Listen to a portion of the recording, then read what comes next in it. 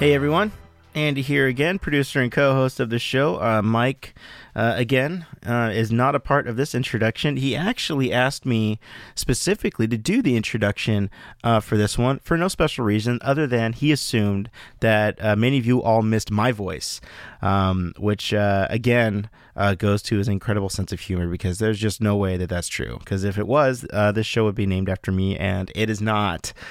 So yeah, yet again, here I am. Now, a bit of a fun piece of news. I will be traveling to Ohio this coming weekend, where I'll get a chance to sit down with Mike and set up the rest of his stuff so we can actually get back on board with doing our show together. So I'm sure we'll record a couple episodes out there in the same room, and then we'll be ready to go and be doing episodes together, most likely over Skype or something or other. But anyhow, yep, we got another episode today of the Sex, Love, and God series called The Tornado of Death. For those of you that would be new to this, we've been doing a bit of playback on a particular series the past few weeks in Mike's kind of transition time as he gets settled into Ohio. So I'm excited to bring you that recorded sermon. The one thing I do want to bring a little bit of attention to this week, Hurricane Harvey made landfall in Texas a couple days ago.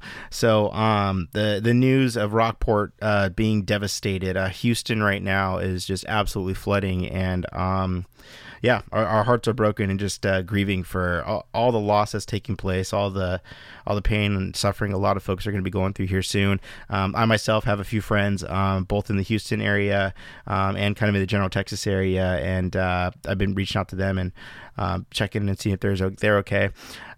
Being the I guess resident beer person on this show for the most part, props to Anheuser-Busch for switching over to producing water to actually take down as a relief for a lot of folks down there at the hurricane site. So our prayers, our hopes and best wishes to the emergency response teams that are out there.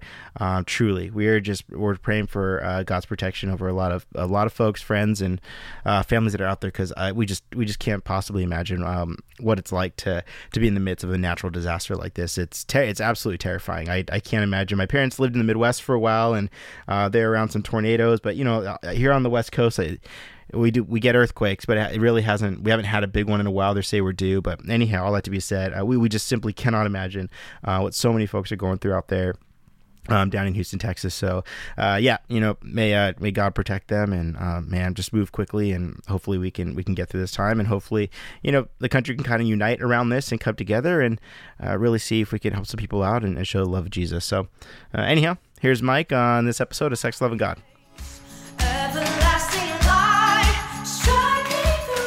Hi.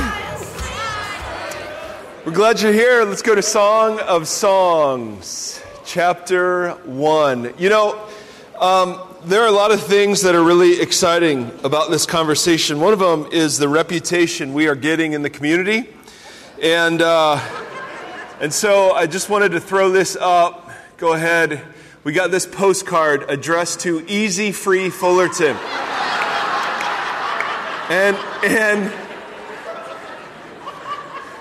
I thought maybe that was a testimony to the reputation we're getting. I'm not.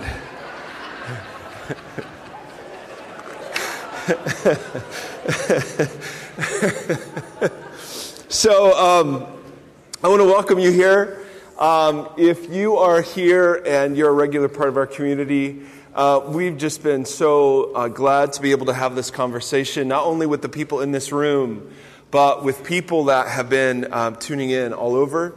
And if you're not somebody that's a huge fan of church, faith, Jesus, or you've been wounded in the past, I'm really glad you're here. And I'm glad that you would trust us with your time and attention. And we want this to be a place where the grace and the truth of Jesus is just spoken. And that, we do enough judging each other. We'd rather just tell the truth and bring light where there's darkness, and bring truth where there's deception, and just see what happens. And so if you're here and you've been hurt by the church, I'm sorry. I'm sorry that very often we don't represent Jesus well. Not only in what he said, but in how he treated people who were much different than him. So with that kind of in mind, we just want to continually open ourselves up to the Scriptures. And even if you're not somebody that thinks the Bible is any sort of authority, there is much wisdom to be had. So we're going to go to this ancient love poem, Song of Songs. If you remember, last week we left, there are three sort of characters. There's the man, the woman, and then this chorus of friends or daughters of Jerusalem. And we're not quite sure what they're doing there, but they kind of chime in at different places. And when we last left the conversation, the woman was saying, I am dark, but I am lovely. And that's not a racial thing. That was in that culture, there was a beauty ideal that she didn't measure up to. That to have sunburned skin was a sign of having low status because you were working outside. And so we just talked a bit about beauty and how, even 3,000 years later, there are these arbitrary standards that hold us captive. And we had what I thought was a beautiful time at the end, where the guys gathered and prayed over the ladies, and the ladies gathered and prayed over the guys. And anyway, it was a powerful thing. So we want to continue the conversation. As always, you can text your questions in. The amount of questions we're getting, there's so many, and there's so many good ones. I think we'll probably just have to do a Q&A night where it's literally we just get through all the questions because they're brilliant and we just can't get to all of them. And then many of you are sharing your story with us through the website. And so I was reading those today. I don't even know what to say. I mean, unless Jesus comes to our rescue, we're dead. Because the amount of brokenness and the amount of struggle and the amount of hurt, I just don't feel in any way, shape, or form adequate for this. We can't therapize our way, if that's a word. We can't moralize our way out of this. We can't, all of morality is a good thing. Therapy is a beautiful thing. But at some point, the sovereign touch of a God, there's just nothing else that replaces that. And so we want to be a place where we encounter the God who sits behind sexuality. So, Song of Songs, we will continue. He finally speaks. Remember, she starts with, let him kiss me with the kisses of his mouth, and kind of goes on and on and on, and he doesn't get a word in until now. And Song of Songs, chapter 1, verse 9, he speaks.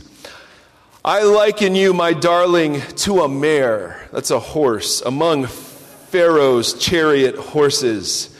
Your cheeks are beautiful with earrings, your neck with strings of jewels. We will make you earrings of gold studded with silver. Now, gents, if you want to try this verbal affirmation, you may want to clarify a little bit, because Pharaoh was the ruler of Egypt, of course, and had many, many horses. The most sort of prized horses were horses that were stallions, because you could breed them and take them into war. And so when he talks about a mare, he's talking about something like you would have lots of stallions, but you wouldn't have many mares. At least that's the idea. And so he's telling her that she is something of great value. She is priceless. You might want to update the image a little bit, but that's kind of the idea. And then she responds, she says, while the king was at his table, my perfume spread its fragrance. My beloved is to me a sachet of myrrh resting between my breasts. My beloved is to me a cluster of henna blossoms from the vineyards of En-Gedi. And, we're so removed from these sort of affirmations, you kind of go, okay, so he compares her to a horse and she compares him to flowers. And, back then it would have been, but notice, this isn't the language of science. It isn't the language of medicine. It is the language of poetry. It is the language of romance, right? There's a sense in which, fellas, that if you don't learn this language, you kind of miss out on a woman's greatest sex organ, which is her mind, her heart. She wants to be romanced and wooed. And there's a sense in which, there was a study done several years ago that one of the biggest indicators of whether or not a relationship would survive was the ratio of positive statements to negative statements. And that they could predict whether or not a relationship would make it based on how positive the conversation was or how negative the conversation was. And so one of the things you see in this couple is that they are just incessantly affirming each other with such beautiful poetic language. You're like Pharaoh's mare, and you are like henna blossoms. And we kind of go, but there's a principle sitting behind it where they just keep reminding each other they're so valuable, they're so romantically inclined and connected. He responds, "How beautiful you are, my darling. Oh, how beautiful." 14 times in these poems, he calls her beautiful. Remember, she said, "I'm lovely, yet I have this insecurity part of me." Right? And so he just affirms. You're beautiful, you're beautiful. Your eyes are doves. They bring peace and gentleness. She responds, "How handsome you are, my beloved. Oh, how charming. Our bed is lush." Verdant is a way of saying it's fruitful, it's lush. And you can read into that whatever you'd like. He says, yes, take in that image. The beams of our house are cedars. Our rafters are like firs. I mean, all of this image, you're sitting here going, okay, no one speaks to each other this way anymore. And that's true. But you would update it a little bit. But the power of the simple back and forth, the affirming of desire, the affirming of not only physical beauty, but the way they are as people. He affirms her character. She affirms his fragrance, his name. If you remember all of the images that we've been talking about, they just keep going back and forth.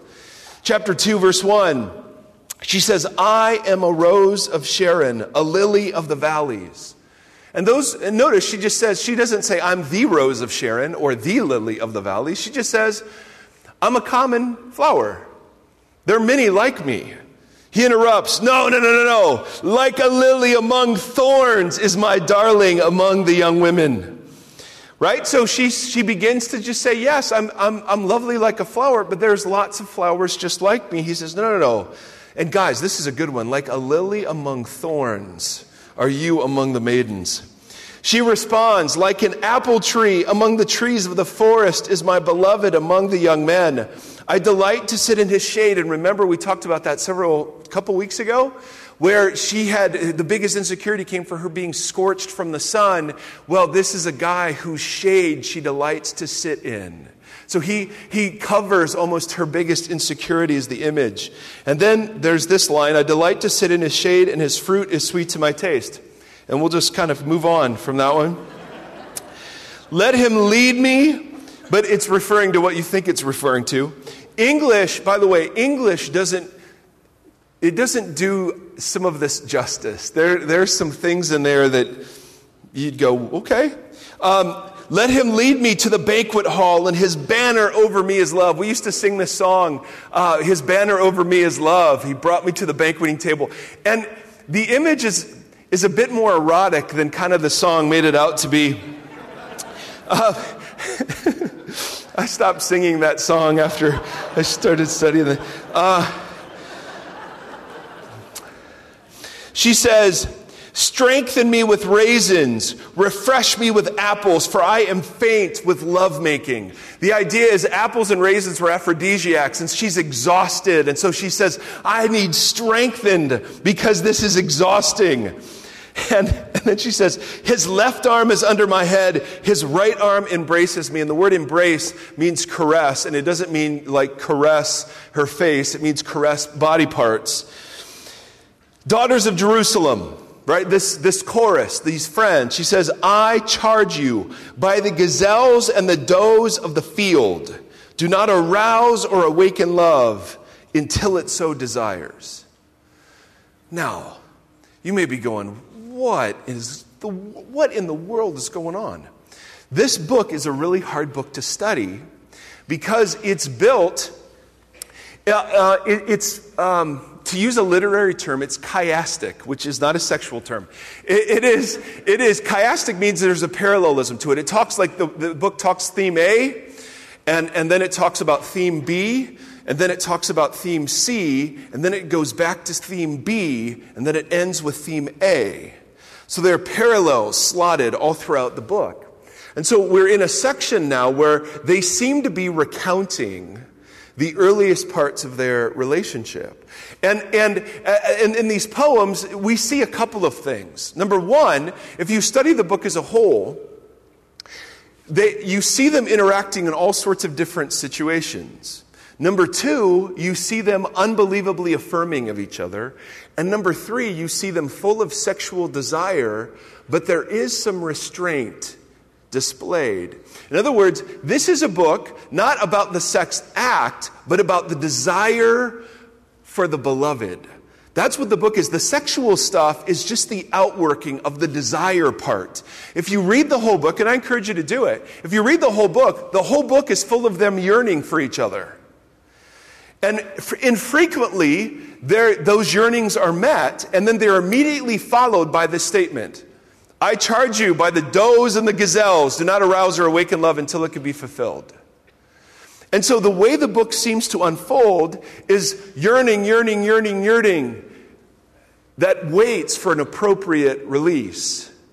And after the release, there's this sense, listen, this is such powerful, majestic, beautiful stuff. Wait until it's proper time. The book is not in any way, shape, or form anti-sex. It's just timely sex. In other words, yearning, yearning, yearning, yearning, fulfillment. It's so intoxicating. It's so powerful. Do not wake it up lightly. That's the idea. And so their words get more and more sexual. They start hinting at different sex acts they want to do to each other. Then there's fulfillment. And then after she says, I need food. She says, this is so powerful. Don't wake it up. Now, there's another way to understand this. In fact, there's some commentators that say that what this text actually means is, it's so exhausting, make sure you've got plenty of time.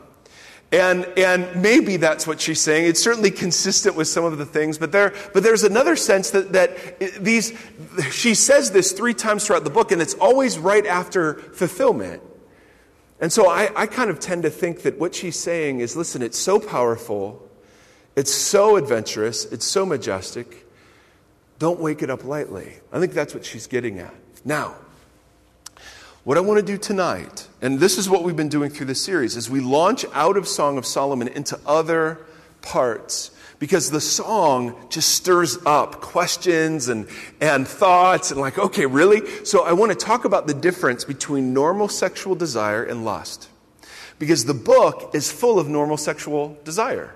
And one of the things we're saying is sexual desire isn't a bad thing. We were sexual before, in the Bible's words, we were sinful.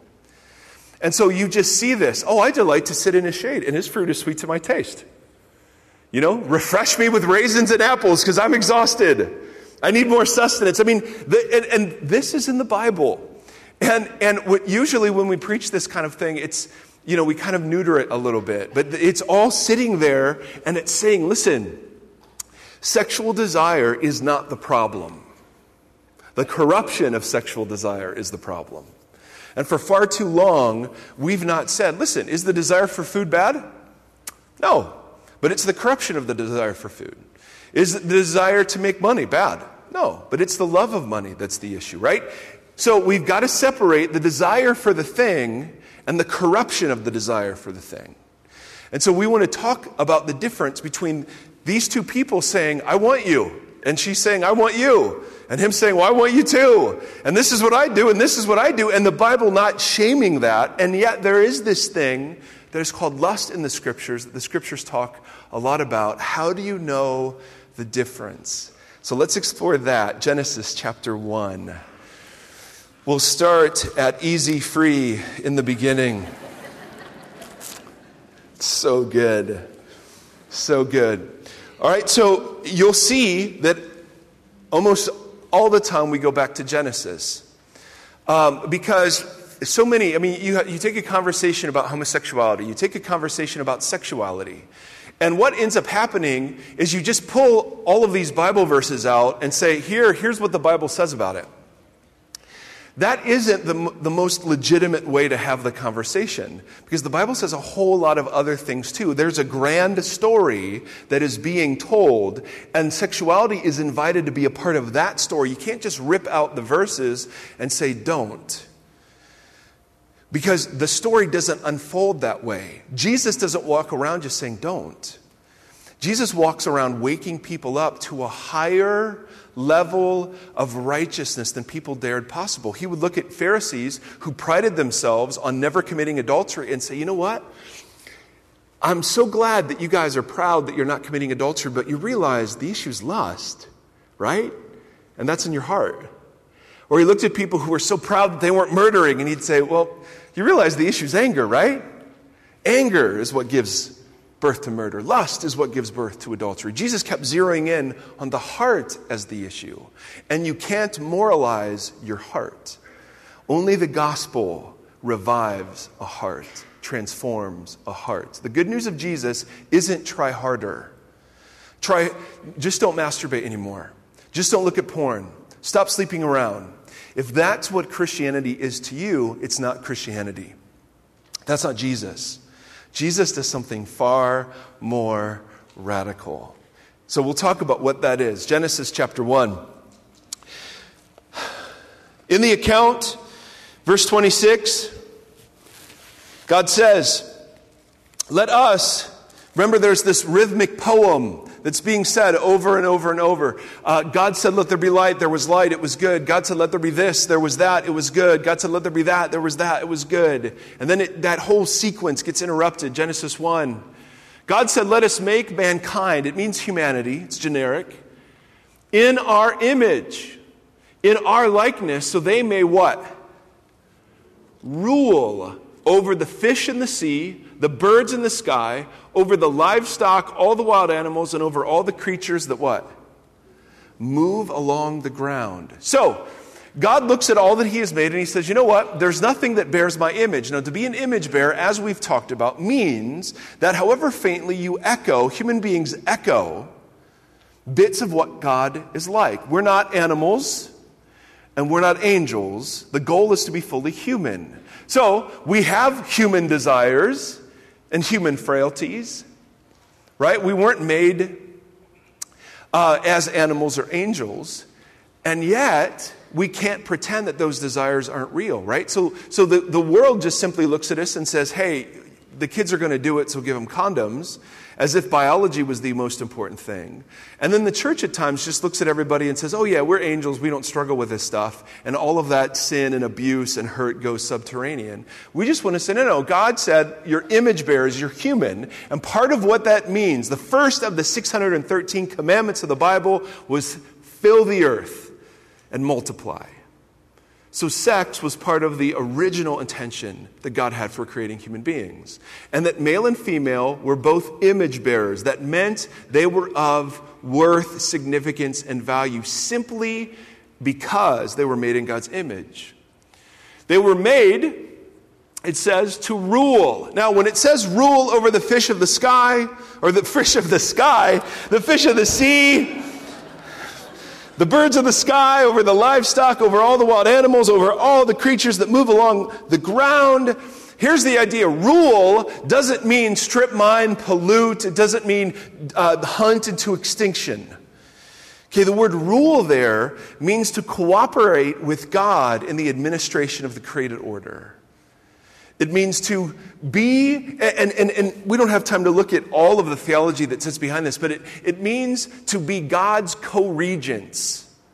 Like we're the landlords, right? He owns the building. We're just the building managers. And do it in a way that brings glory and honor to God and benefits all of creation. That's what it meant to rule. Human beings weren't angels. They weren't animals. They were fully human, and part of their humanness was to be in partnership with God, creating and directing and managing creation towards God-honoring ends. Makes sense? Now, this is the part where we meet the talking snake. Okay, now, if you're here and you're like, I don't buy the talking snake, okay, that's just fine. Let the talking snake be a metaphor to you or whatever. All right, but we're going to talk about the fall narrative that involves a talking snake. And whether or not you buy it, it's okay. There's a profound point being made. All right, so flip over to Genesis chapter 3, verse 1. So God creates Adam and Eve. He nestles them into a garden called Eden. Right? The word means delight. He's given them food to eat. He's given them each other. He says, be fruitful and multiply. Chapter 2 ends with they were naked and unashamed. I mean, it was a pretty sweet deal. There was only one rule. Remember what the rule was? What? Don't eat of this particular tree. You can have everything else, but of this particular tree, don't eat. Okay? It's a garden full of yeses, and there's one no. So we meet a serpent. Verse 1. Now the serpent was more crafty than any of the wild animals that the Lord God had made. He said to the woman, did God really say you must not eat from any tree in the garden? Now notice what he's doing. In a garden full of yeses, there's one no. So what does the serpent draw their attention to? The one thing they can't do. She replies to the serpent, verse 2, we may eat fruit from the trees in the garden, but God did say you must not eat fruit from the tree that's in the middle of the garden, and you must not touch it. Now, God never said that part, or you will die. What does the serpent say? You will not die. The serpent said to the woman, for God knows that when you eat of it, your eyes will be opened and you will be like God. In other words, God is jealous. God doesn't want you to be like him. God's holding out on you. God isn't good. When the woman saw that the fruit of the tree was good for food and pleasing to the eyes, and also desirable for gaining wisdom, she took some and ate it. She also gave some to her husband who was with her, and he ate it. Then the eyes of both of them were opened. They realized they were naked. They sewed fig leaves together and made coverings for themselves. Now, this is the significance of the story. Human beings were to rule over creation, and instead, a piece of creation invites the human beings to submit to its wisdom rather than the Creator's wisdom. So instead of being over creation, now human beings stand under it. They give away this call to rule, and instead, their authority is usurped by creation itself. Forget about whether or not you buy the talking snake. The point is that creation is now reversed. Instead of human beings partnering with God in the administration of justice and mercy and grace and whatever else over the created order, now human beings have listened to creation instead of ruled over it, and now find themselves alienated, separated, right, from God and from each other. The first thing they do is they sew fig leaves. They realize they're naked. That is an indication they felt shame. The second thing they do is they hide from God. They fear him now instead of being intimate with him. In other words, everything that God designed initially that was characterized by a Hebrew word called shalom was now ruptured and fractured. The human being's relationship with each other, with creation, and with God, all now was fragmented. That's why this story is called the fall. Because their disobedience wasn't just that they screwed up and God was angry, but it was they abandoned their place in the created order, and now are tempted to worship and serve created things rather than the Creator. Are you with me on this point? Okay, this is incredibly important for the story, and about 14 of you nodded your heads. So I'm assuming the rest of you are dazzled. Now, to help make a bit of sense of this, I put together, well, I didn't put it together. I had somebody who's graphically designed put it together. A little thing right here. This is the toilet bowl of horribleness. Or the tornado of sin, or something like that. All right, but I want to show you the way that this temptation went. All right, because there's a flow to it. And interestingly enough, wouldn't you know it, thousands of years later, we still face the same temptation. Still yawning. There's a whole bunch of yawning going on. This is designed, that was you right there, both of you ladies. No, it actually started over there and it spread. I watched it like the wave. It was like the reverse wave of horribleness as I was unveiling the tornado of sin. So, all right, so it starts. How did the temptation narrative start? You have a garden full of yeses. Focus on the no. In other words, focus on the one thing you can't do rather than all the things you can do. The Bible's word for that is just simply ingratitude. Right? You got a whole garden. You're naked and unashamed. Be fruitful and multiply. You can do anything. Just don't eat of the tree. So what do they say? Must eat of tree, right? Right? We're still this way. You can have a wonderful life, but there's one thing you can't have. What do we fixate on? The one thing you can't have. Right? So, it starts with ingratitude. It moves to idolatry. And here's the key. The key that the tempter says to this woman is, God is holding out on you. He's saying, if there's a no at all, God isn't good. Do you understand that's what he's saying? If there's any no anywhere, God isn't good. And who's going to know better? Who's going to know better? Me. Right? Do you see this connection? There's a no. And if there's a no, God isn't good. Why? He's holding out. If he really wanted us to thrive and be like him, he would allow us to eat. This is what the serpent is saying to the woman and to the man, fundamentally. Right? He says, did God really say? Draws immediate attention to the no, and then says, God knows that if you eat of it, you'll just be like him. What's the implication? God doesn't want you to be like him. He's holding out on you. Idolatry is simply obeying something other than him, giving your allegiance to something other than him. So they say, I think you make a great point, talking snake. Let's go your way on this one. And so then they step out, and this is the funnel effect.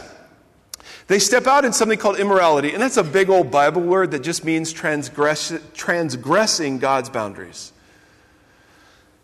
And how do they step out? The best way to step out in disobedience is to deny the consequences. What's the serpent say to them? You won't die, right? And then lastly, if you keep going, this big, wonderful word, imprisonment. Now, that is epic. The funnel plus the red writing just makes the point, doesn't it? And it's red for sin. You understand this because it's the tornado of sin. I don't know. Someone took a picture of that, and I just went, well, here's what I learned at church tonight. I mean, how do you even make sense of that? So, imprisonment. Now, this is so important, you guys. Stay with me. How does God punish them? Does he lock them in to something bad, or does he lock them out of something good? In this story, prison means being locked out of something good. So the story continues. They're sent into exile. Now, keep this tornado of whatever in mind and go to Romans chapter 1. Now, we're going to come back and talk about Romans chapter 1 when we talk about the gay and lesbian community and homosexuality and so many of the questions we're getting. We'll look at those passages, but I want to show you something that Paul says here. And this is going to come back to Song of Songs, all right? Are you still out there?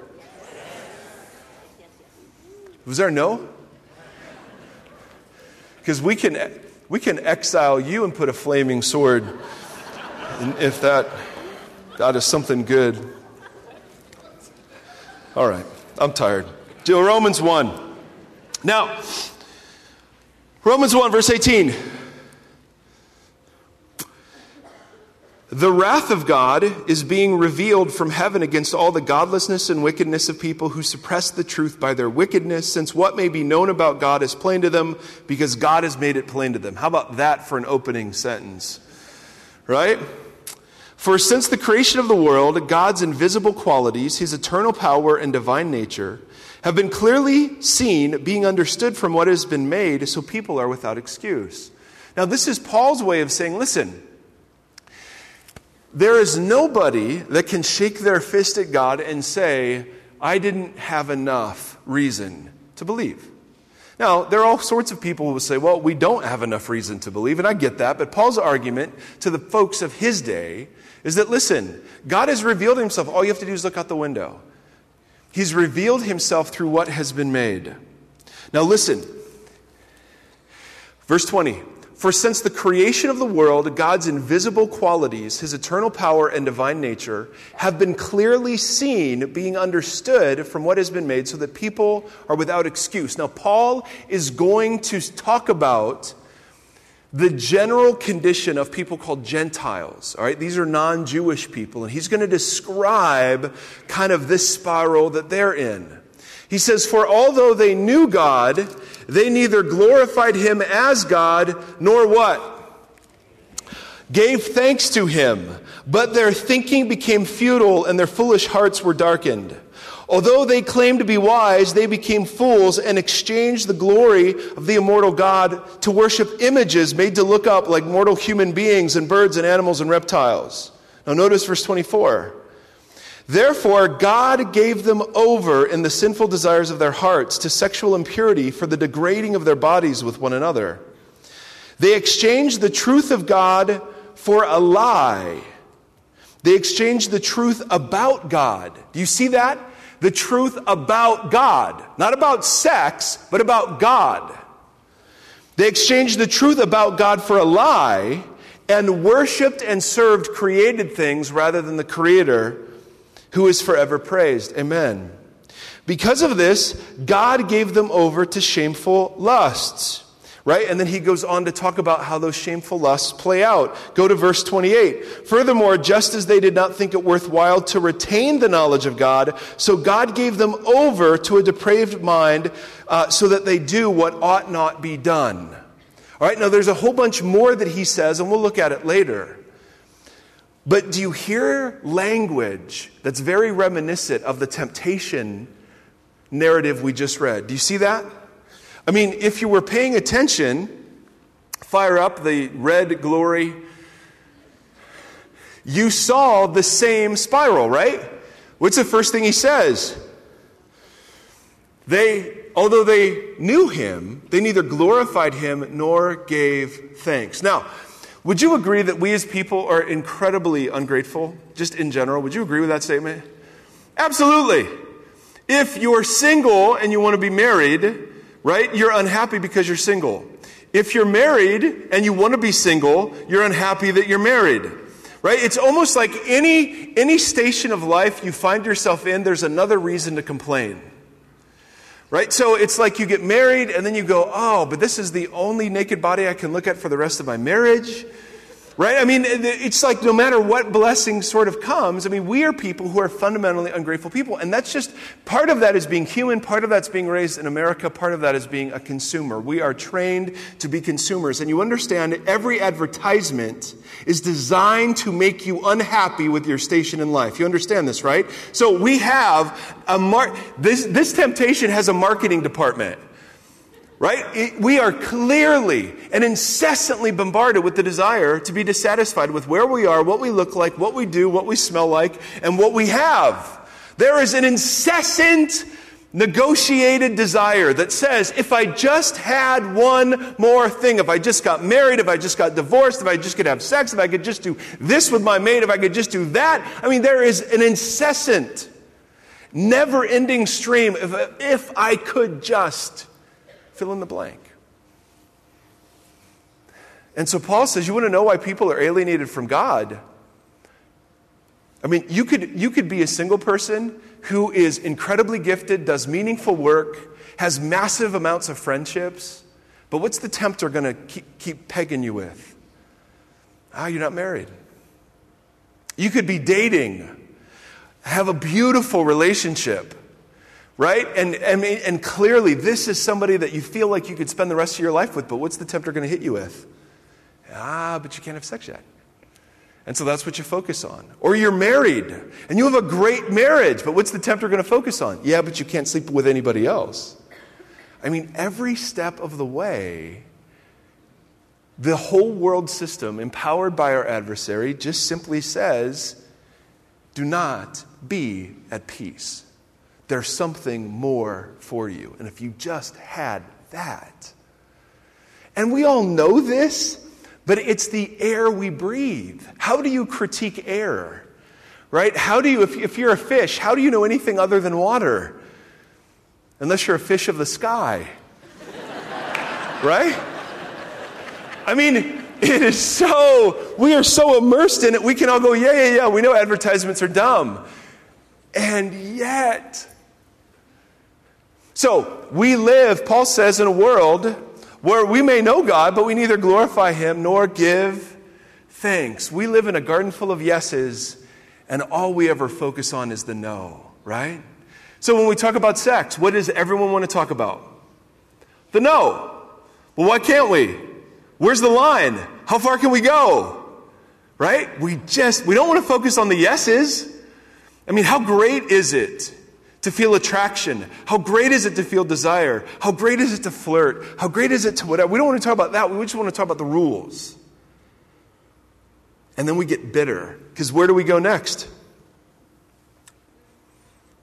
If there are rules, He's not good. I mean, he even says that. Paul says that directly. They exchange the truth about God. We're not even talking about sex yet. He's talking about your view of God.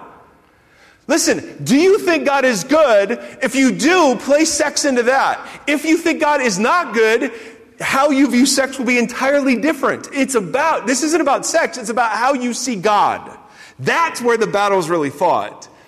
Is He good and loving and kind, or is He mean, vengeful, and wrathful? And so the temptation comes, hey, there's a no. There's a no out there. Immediately, well, He must not be good. And who's going to know better? Me. Sex worship is self-worship. That's all it is. The most common object of worship in American culture is self. The isolated consumer self. So anything that frustrates self-desire is deemed oppressive, repressive, bad. Jesus says, there's a self you got to deny if you want to follow me. So you have two completely different versions of human life. But notice how ingratitude feeds idolatry. If there's a no, He can't be good. Well, there are no's. Well, He must not be good. Who's going to know better? Me. And how do you step out and transgress? Deny the consequences. Is there no more fertile place for denial than in the area of sexual sin? It's not hurting anybody. It's just a website. Nobody's going to know. I mean, I had a guy tell me with a straight face, Christian marriage. He says, listen, man, it doesn't matter if you look at other menus as long as you eat at home.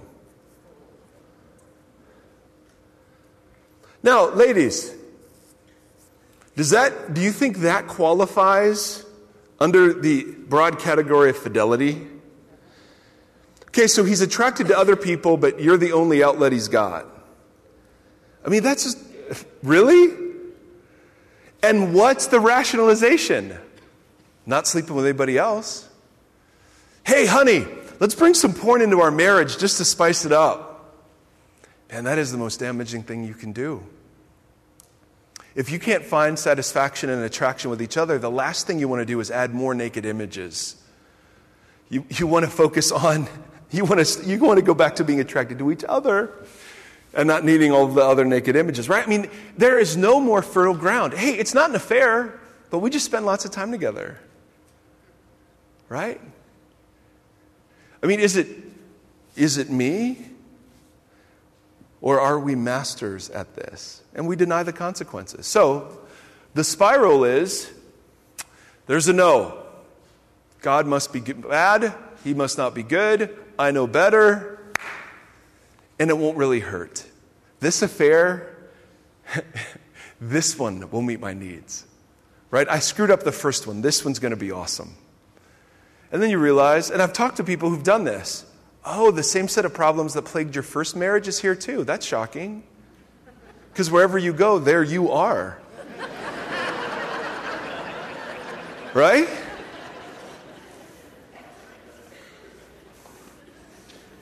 So what does Paul say?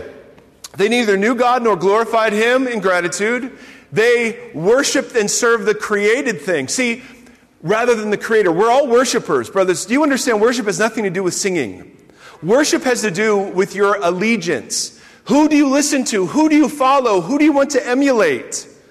What code, what ethic, what example drives the decisions you make with your real life? That's worship.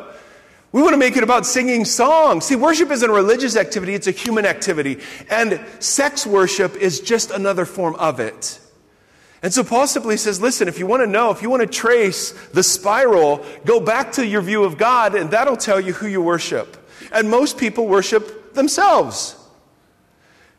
That, of course, leads us straight into violation of whatever boundaries God has set up, and we do that by rationalizing that they aren't so bad and it won't really hurt, and this is actually better for us.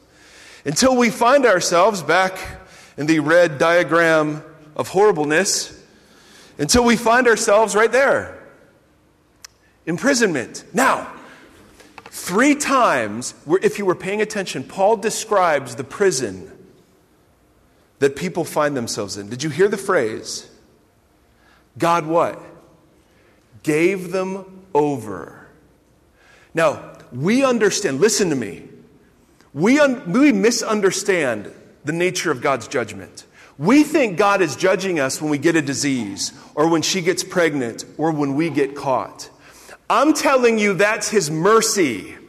His judgment is found precisely in those moments when He lets you have what you want.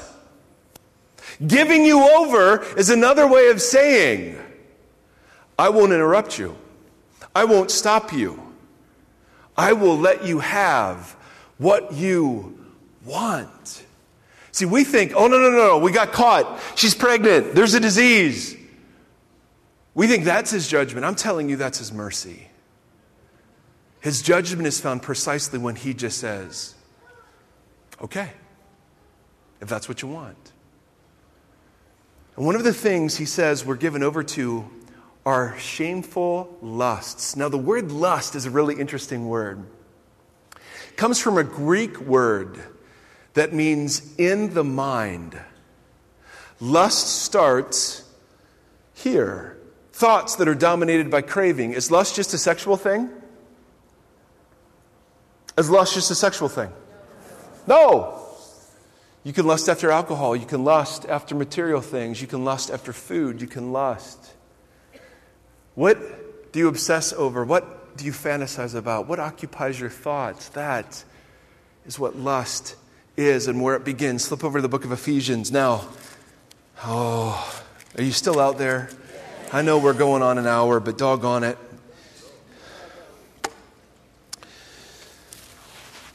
Now, Ephesians chapter 4.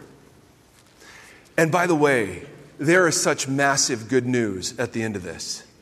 But let's just start by telling the truth for a second, okay?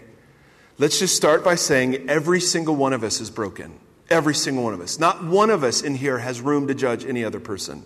Amen? And so this isn't about judgment. This is just about piercing through all of our defenses to say, you know what, we're all screwed up. And realizing sexual issues don't just start with how you use your body. Sexual issues start with how you see God. And until you see the connection, we'll talk about masturbation. I thought the biggest indicator of my success that day as a follower of Jesus was whether or not I did that. And I just wanted to, what myself now would say to myself, 2 days ago? No, I'm just kidding. Back then, is I would say, whoa, I have a friend who kicked a bottle. I would just say, you know what? God's interested in more than keeping score about whether or not I sinned that day in that way. Right? There is a bigger story being written. See, we just want to zero in on these sexual things and these rules, and the Scripture doesn't do that. There are bigger issues that sex has to be placed into, and once you get clear on those, then sex begins to make sense. But if you just zero in on the rules and the thou shalt nots, you miss the beauty of what actually God intends. Because you sit here and you say, well, if he's so good, then why are people born, right, with the sex organs of two different sexes? If God's so good, then why do people say they don't choose to feel homosexual desires? Well, why does he let them do that? Why do people who physically are men want to be women, or who physically are women feel like they're men? I mean, why all of that if God is so good and sex is so great? Right? And so we want to acknowledge the truth of all of that and say there is a bigger story being written. And so we start with Song of Songs, and you see this man and this woman affirming and restraining, and there's this beautiful sexual desire that they have, and it isn't condemned. But we're so screwed up that sometimes we confuse normal sexual desire with lust, and we just think lust is what normal sexual desire is. We just want to say, no. Lust is something far more insidious. Lust leads to slavery. And it doesn't matter if it's towards food or money or sex. It doesn't matter. And we want to look at what that slavery looks like. Ephesians chapter 4, verse 17. Paul says, so I tell you this, and I insisted on it in the Lord, and he's writing to a church. He says that you no longer live as non-Jewish people do, the Gentiles, the pagans, in other words, in the futility of their thinking.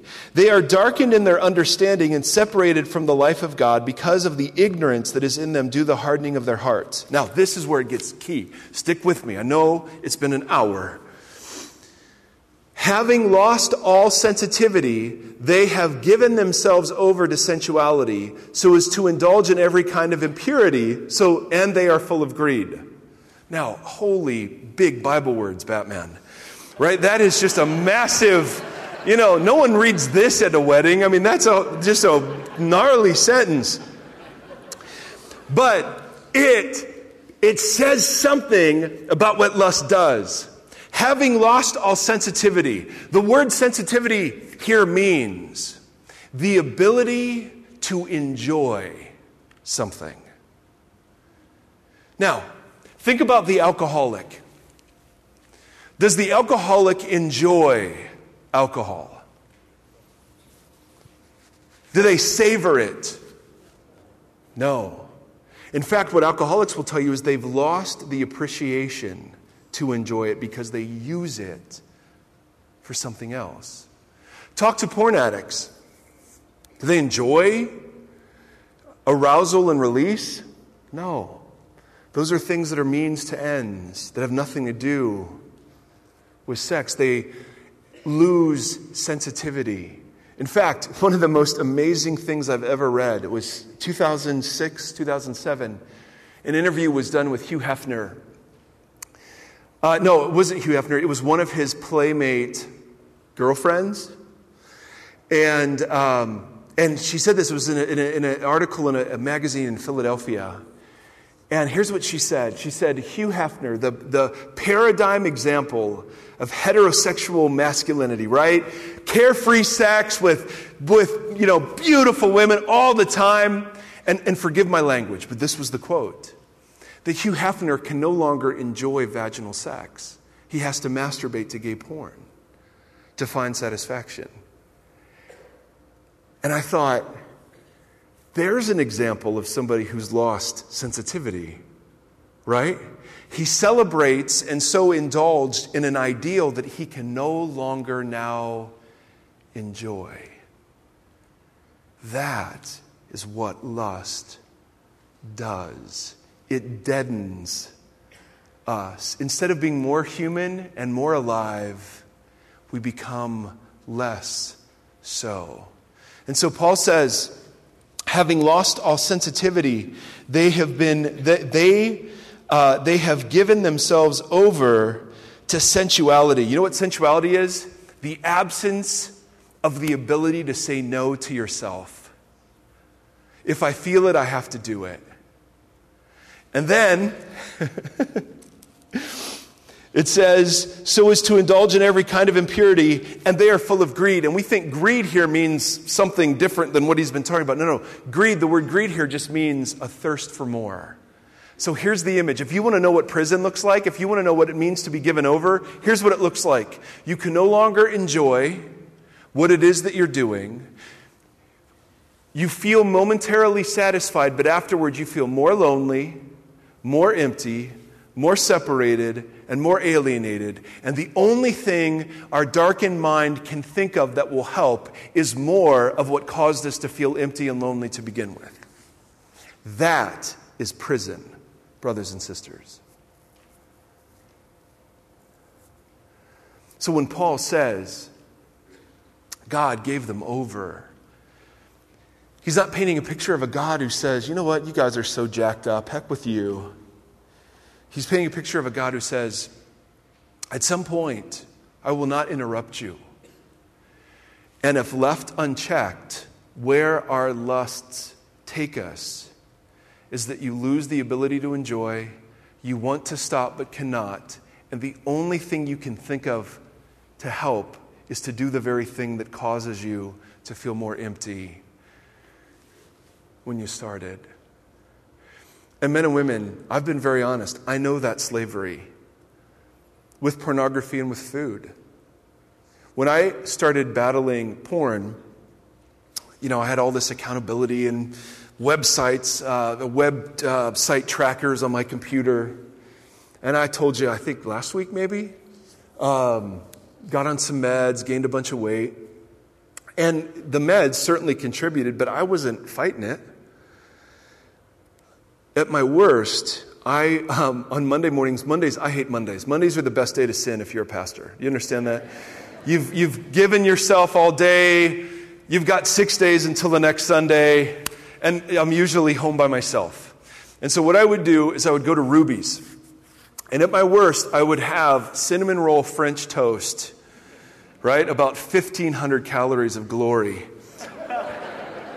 And, it was awesome. And then I'd get a shake for breakfast. Right.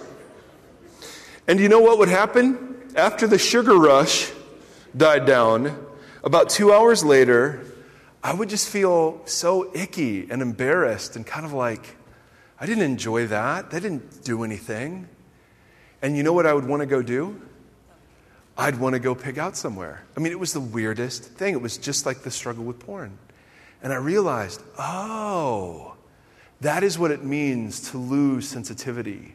That you cease being able to enjoy the very thing you're indulging in.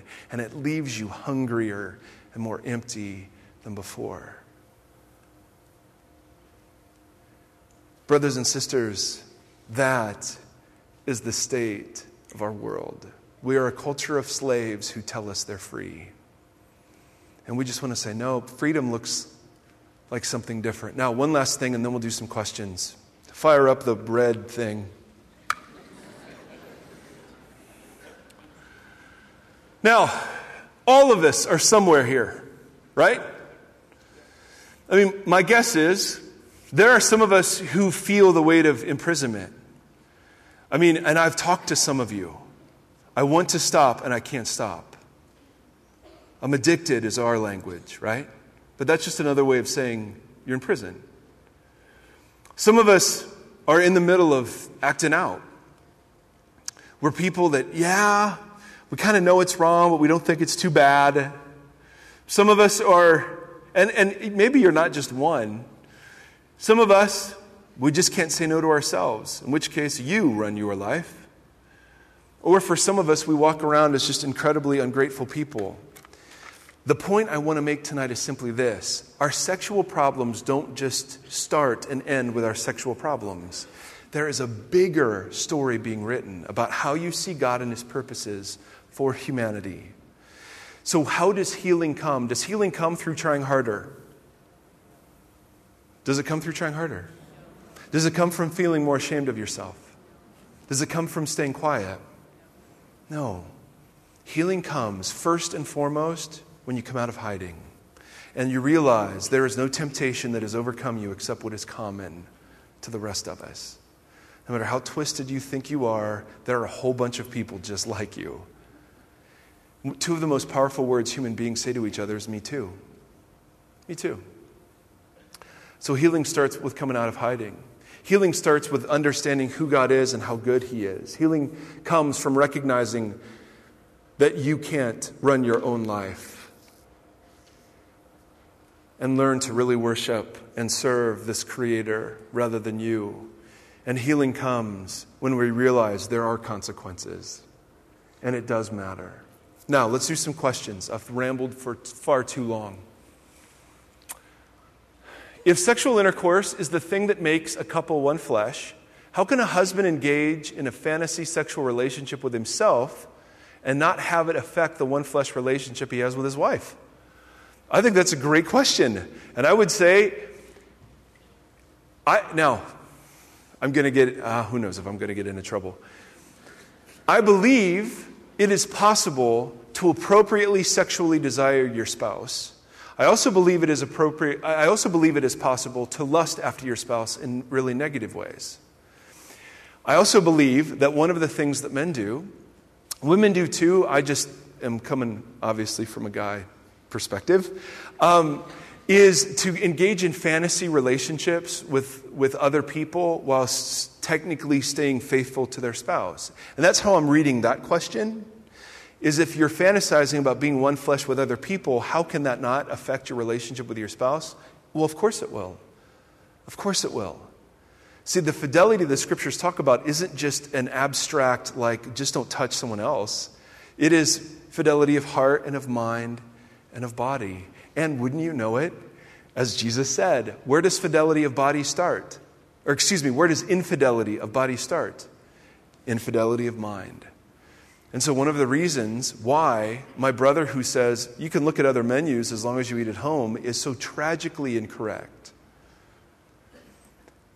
is that lust doesn't stay level. Lust doesn't plateau. Lust always demands more. You start out in the Sports Illustrated swimsuit issue. It's the most erotic thing you've ever seen. And then after a while, that's not enough. And after a while, that's not enough. And after a while, that's not enough. And then pretty soon you find yourself looking at things that you would have been horrified 2 years ago at, but you're losing sensitivity. That's how this works. So you can say, see, that's a great denial. Well, but I'm not cheating.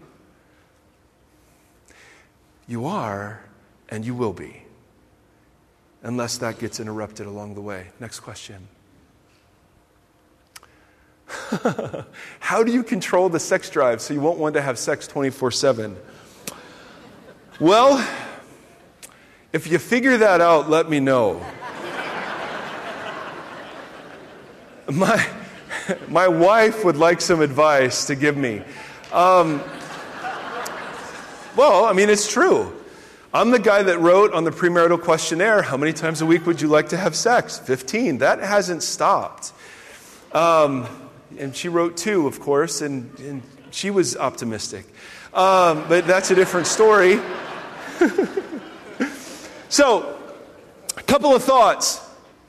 And man, this is worthy of a whole other message. So, and no, I always feel so dumb giving answers because I don't know if I'm understanding the question right, and I know there's big stories sitting behind these questions, and I'm no Dr. Phil, although we may bear a passing resemblance.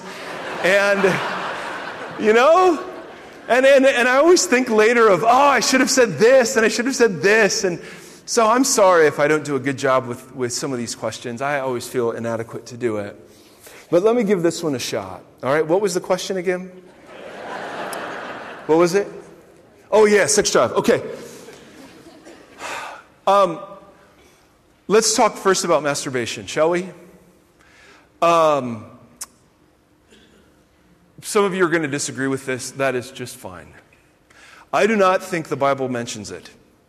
The passages that are usually referenced, those are not masturbation passages. The one in Genesis, about a guy named Onan was the failure to father children on the basis of a dead brother. That's a really wacky sort of conversation that we will not have right now.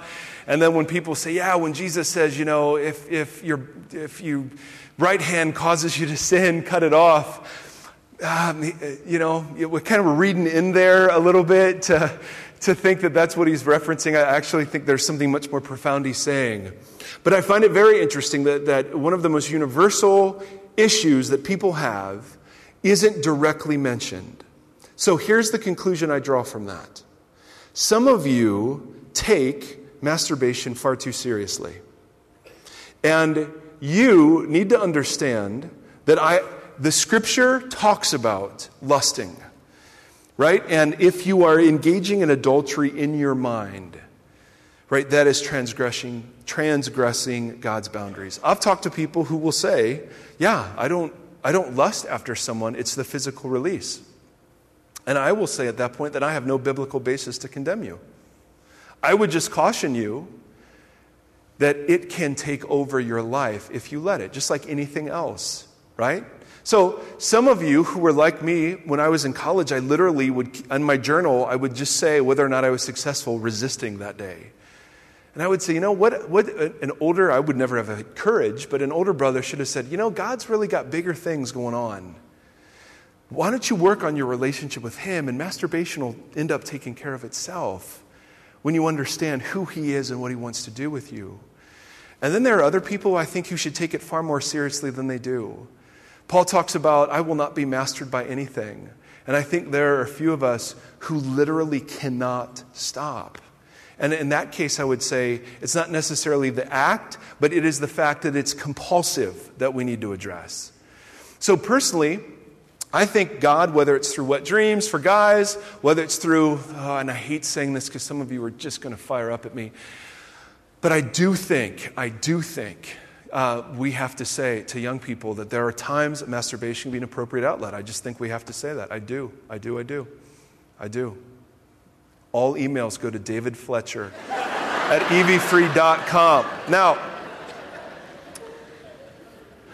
the other thing I would say, Paul has this great line in Ephesians, later on in the chapter. He says, whoever has been stealing should steal no longer, but work with his hands so that you would give to the poor.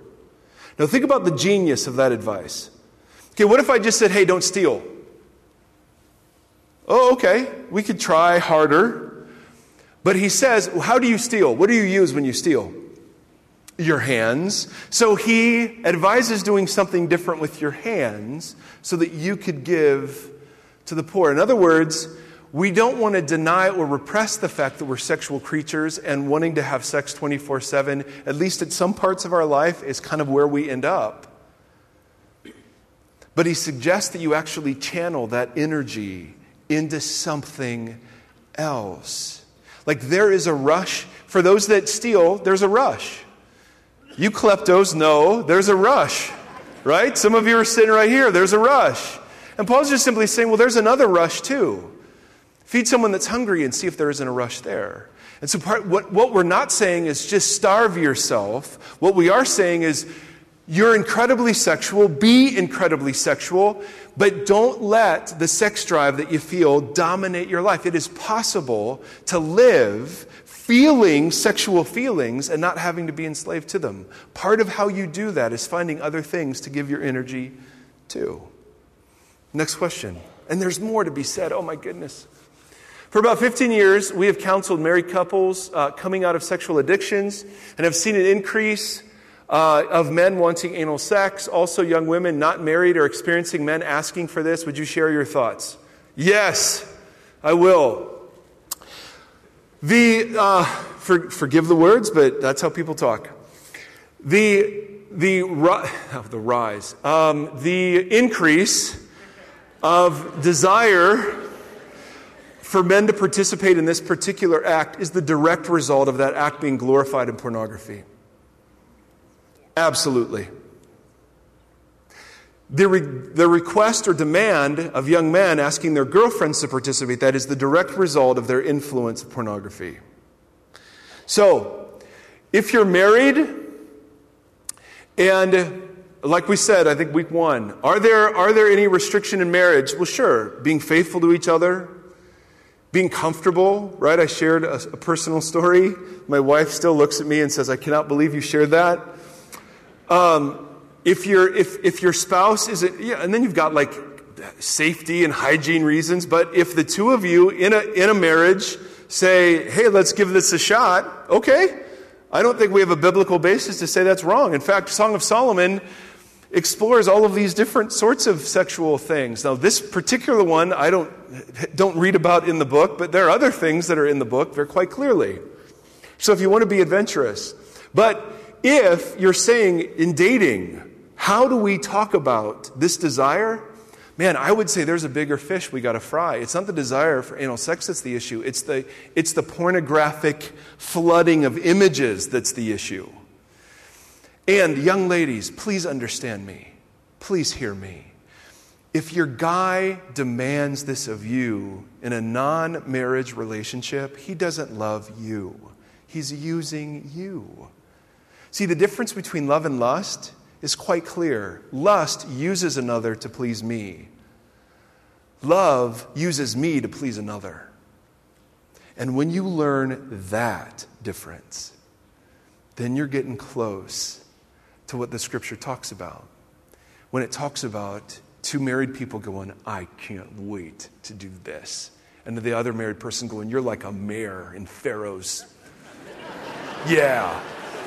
Yeah, well, you smell good. Well, yeah. Okay, I'm a 17-year-old girl. I'm attracted to older men. Is it a sin to be attracted to them even if I don't act on it? No. I don't think being attracted is a sin. I think Jesus, when it says he was tempted yet did not sin, I don't think temptation is sin. Because Jesus was tempted and didn't sin. I would wonder why.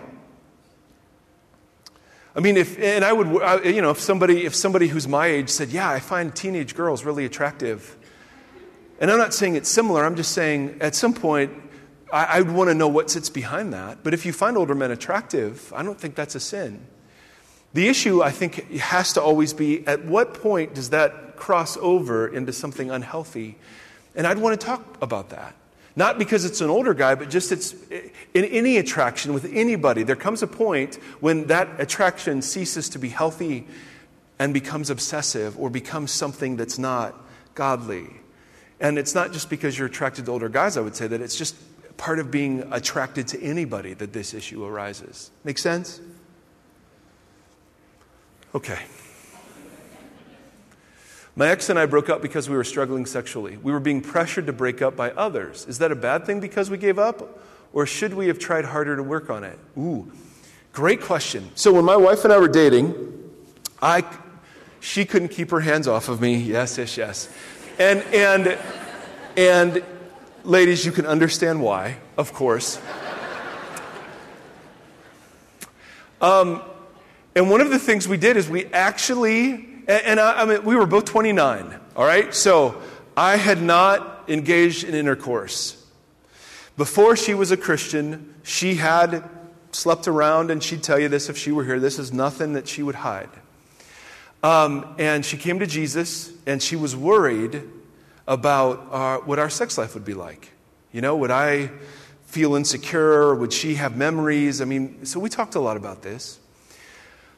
And like any couple of that age, oh my goodness, I mean, you're built to want to have sex with each other, right? And the more intimate you get emotionally, the higher that desire comes. So we're wrestling so badly with it, we actually took a break. And we took a month and we just didn't see each other. And I would go walk around her apartment once a week and I'd just pray. No, I mean really, pray for her, pray for me. One of the things I found is if I'm struggling with lust towards somebody, I just start praying for them. And I find that changes the in my mind sort of thing that's going on. And so with her, we took a break, and that was a really, really healthy thing. And then for the next couple of months, we would drive. I know this sounds so crazy, but we would drive to wherever we were going to have our date, and we'd drive separately. Because we found this curious thing. If we were alone at 2 in the morning watching a movie on my couch, we'd struggle. And so, I don't know why. I mean, it just sort of happened. And so we found fighting the battle before the battle was hugely helpful. We were still full of attraction and desire, but we weren't given opportunity. And the fruit of fighting that battle was on our wedding night. When I handed my wife, and don't make fun of me. If you make fun of me about this, I am literally going to beat somebody. Okay? Because my wife was worried about her past and whatever else, I bought her, I bought her a Bible with her new name on it, and then I bought her, do not. Oh, I can hardly say it. I bought her a little sculpture of 2 kids, a boy and a girl, playing. And I said to her, under God, this is what we're like right now. We're 2 kids who now get to enjoy a great gift. And that was a really kind of powerful thing. So, are there times you should break up because you're struggling sexually? You bet. You bet. Absolutely. Being pressured to break up, well, it depends what kind of pressure it is. If it's good, godly, gracious pressure, that's one thing. But if it's legalistic, Pharisee, moralistic pressure, I think it's possible to break up and still end up dating in a beautiful and godly way. Because every now and again, the flow of attraction just has to be interrupted so you remember, oh yeah, we can talk. There's this whole other part of our relationship that we should be having, and that's a good thing. Precious moments. All right, last one.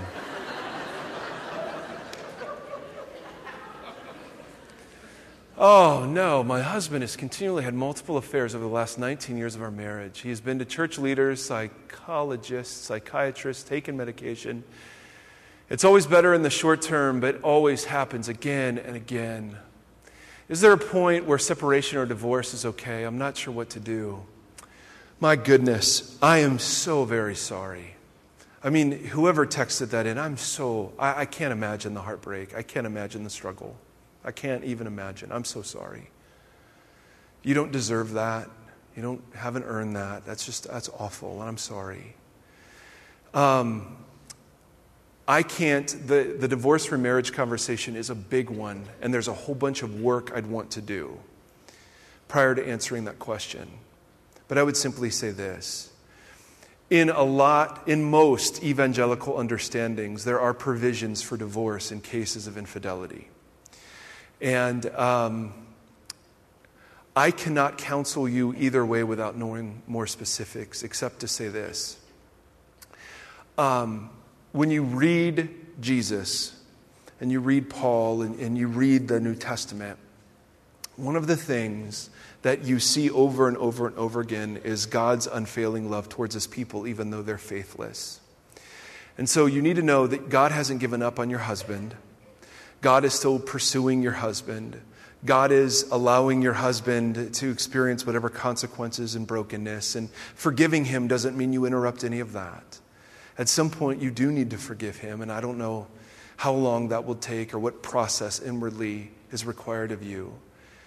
I would seek some wise counsel on whether or not you should divorce him. I think biblically there are some provisions in the cases of infidelity that give you the allowance to divorce him, but because it's allowed doesn't always mean that's what you should do.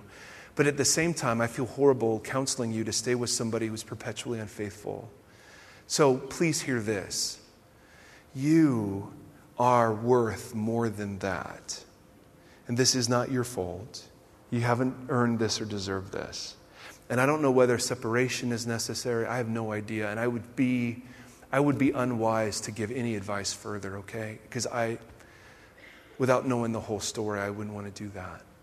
All right, last one. Man, I'm so sorry. Our daughter is 5 years old and already interested in boys. How do we as parents raise our daughter to continue her natural openness with her feelings, but also teach her that her value does not lay in what boys think of her, but how the Lord values her? Oh, what a great question.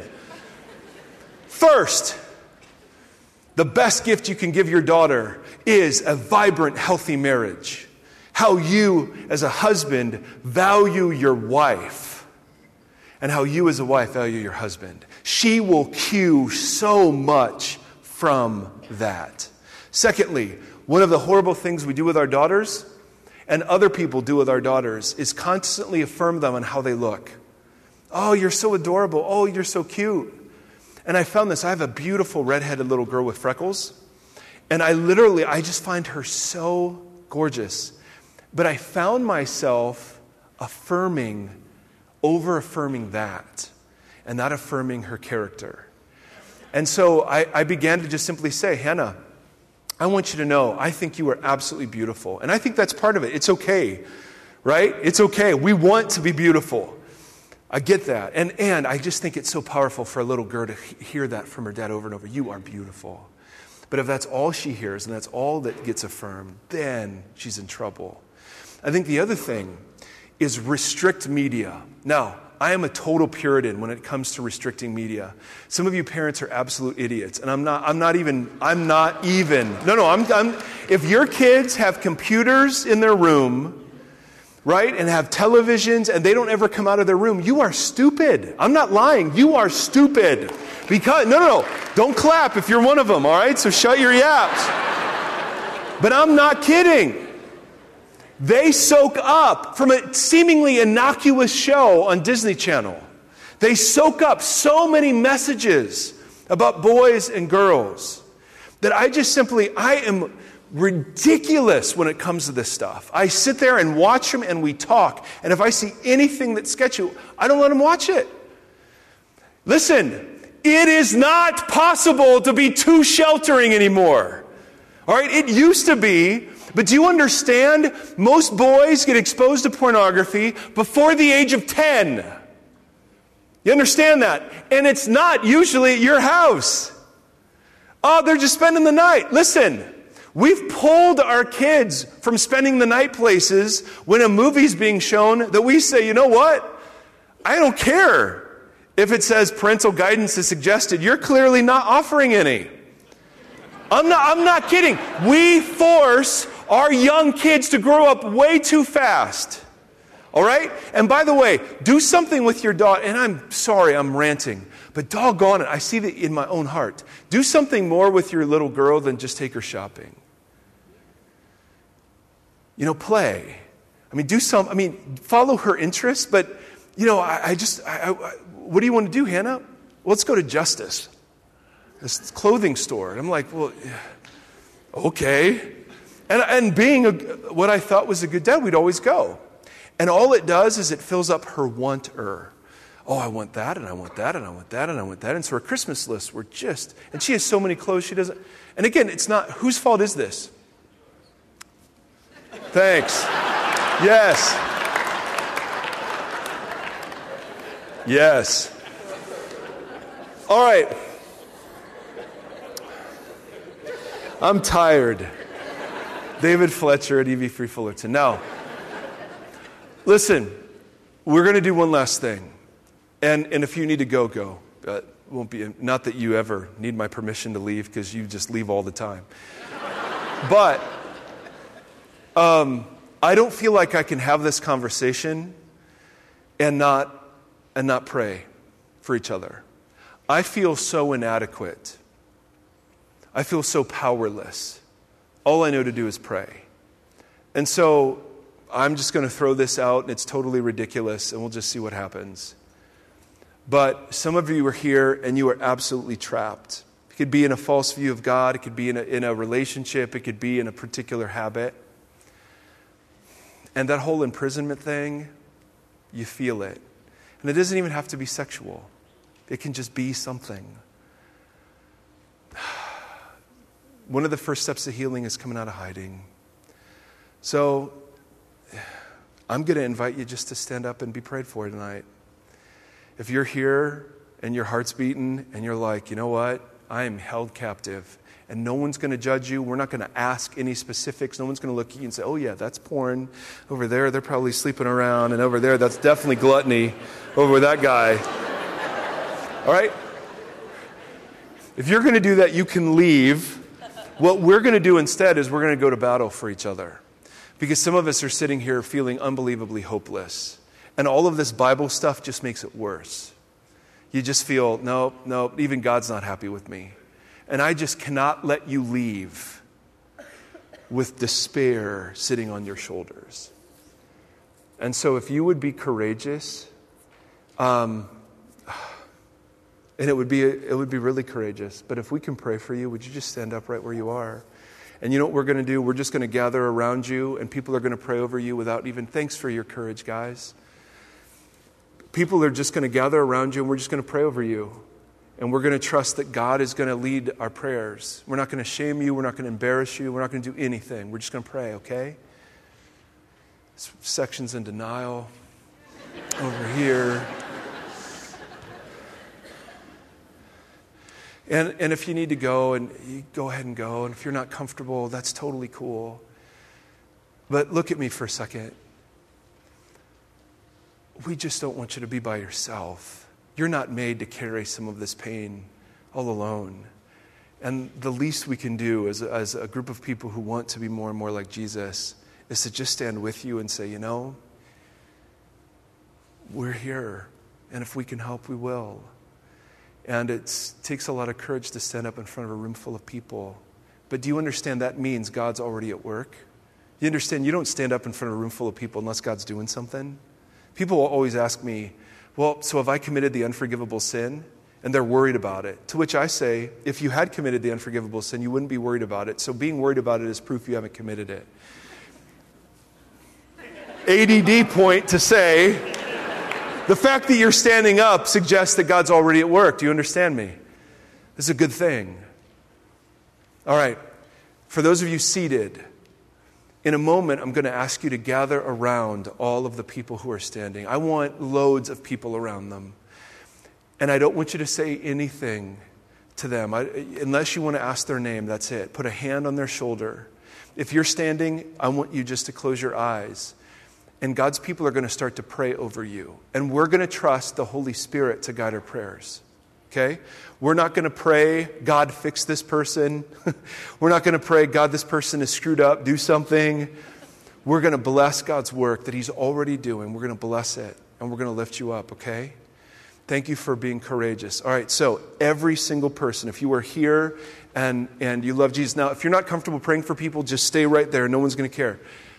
But would you now gather around people? Go gather around them right now. And there are people in the back. Make sure you look in the back.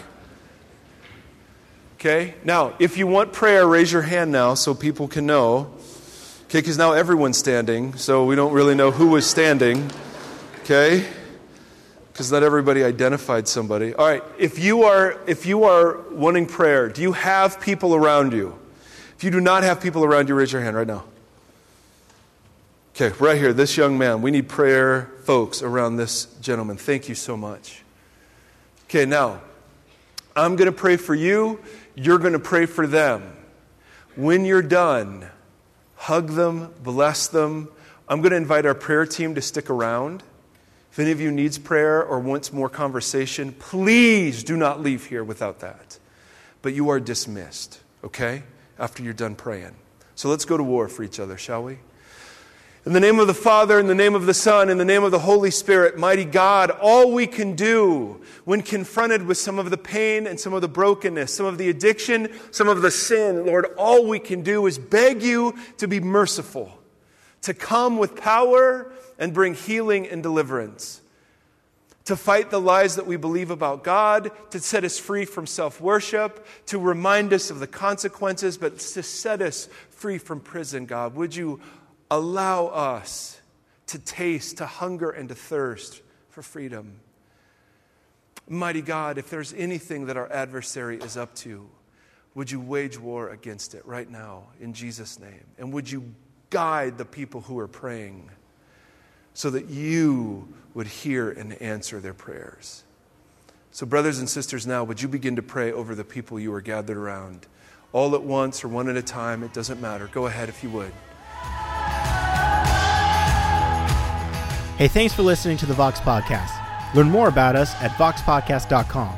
Follow us on Twitter at the Vox Podcast, and now support us on Patreon at patreon.com/VoxPodcast.